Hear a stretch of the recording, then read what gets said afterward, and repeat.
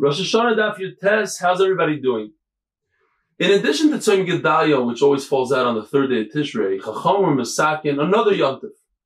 That's the Yontif, the day that they stopped writing the name of Hashem in the Shtar. They stopped saying Kel Elyon in the Shtar. But what was the purpose of making another Yontif if it's already Tzom Gedalia? Because Tzom Gedalia itself allows you to make a Hesped and a Tainus the day before and the day after, as we'll see. But because we added this Yontif, now it becomes Asr. Because if you have a Yontif D'Oraisa, like Rosh Hashanah, which is on the first day of Tishrei, you're allowed to make a Hesped and Tainus the following day. And the same thing would apply to Tzom Gedalia, which is through the Nevi'im. Because those are things that don't need Chizuk. So therefore, they instituted a new Yontif and made it the day before Asr, B'Tainus, U'Behesped. Yehuda ben Shammua was a Talmud of Rameir. And he said in his name, that if you have a Klei Schuchas, you have glassware that's Tamei Midrabanan, and you have a hole in it, now it's no longer a good Kli, so the Tumah dissipates. But what happened is, he filled the hole with a metal with lead.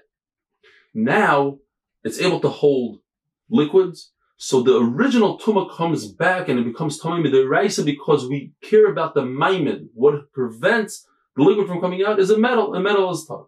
Chacham say it's tar. Yehuda ben Shammua added another day of Yontif, Chav Chesada. What happened was the Romans, they decreed that you can't learn Torah, you can't have Bris Milah and Shabbos, and Klal Yisrael went out at night and made a protest, and the Romans took it back, so they made it into a Yontif. The halacha is like Rabbi Yossi, that the entire Megillas Tainus became batal, besides two things, Chanukah and Purim.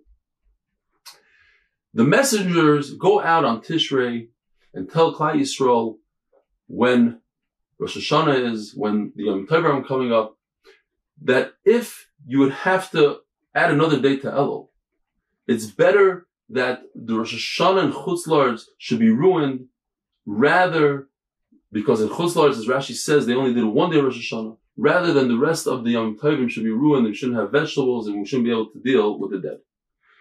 When it comes to other days, you don't send messengers out.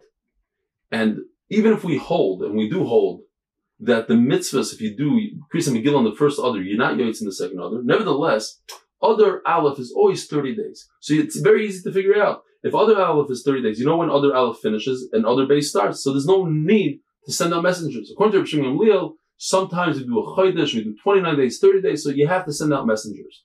The Kahal Kaddish of Yerushalayim say that if you have two others, then we always make them 29 days, and therefore other Beis, the Rosh Chodesh of other Beis will be on the 30th day, and Rosh Chodesh of Nisan will always be on the 30th day.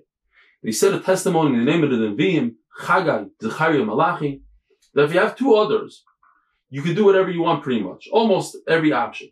You can make both of them Malay, both of them Chaser, both of them 30 days, both of them 29 days, or the first one Malay, 30 days, and the second one Chaser, but you cannot do the first one Chaser and the second one Malay. Rav says, always, the first one is Malay, 30, the second one is Chaser. The only condition would be if you know for a fact that the first one is Chaser, then you do the second one Malay. Have a wonderful day.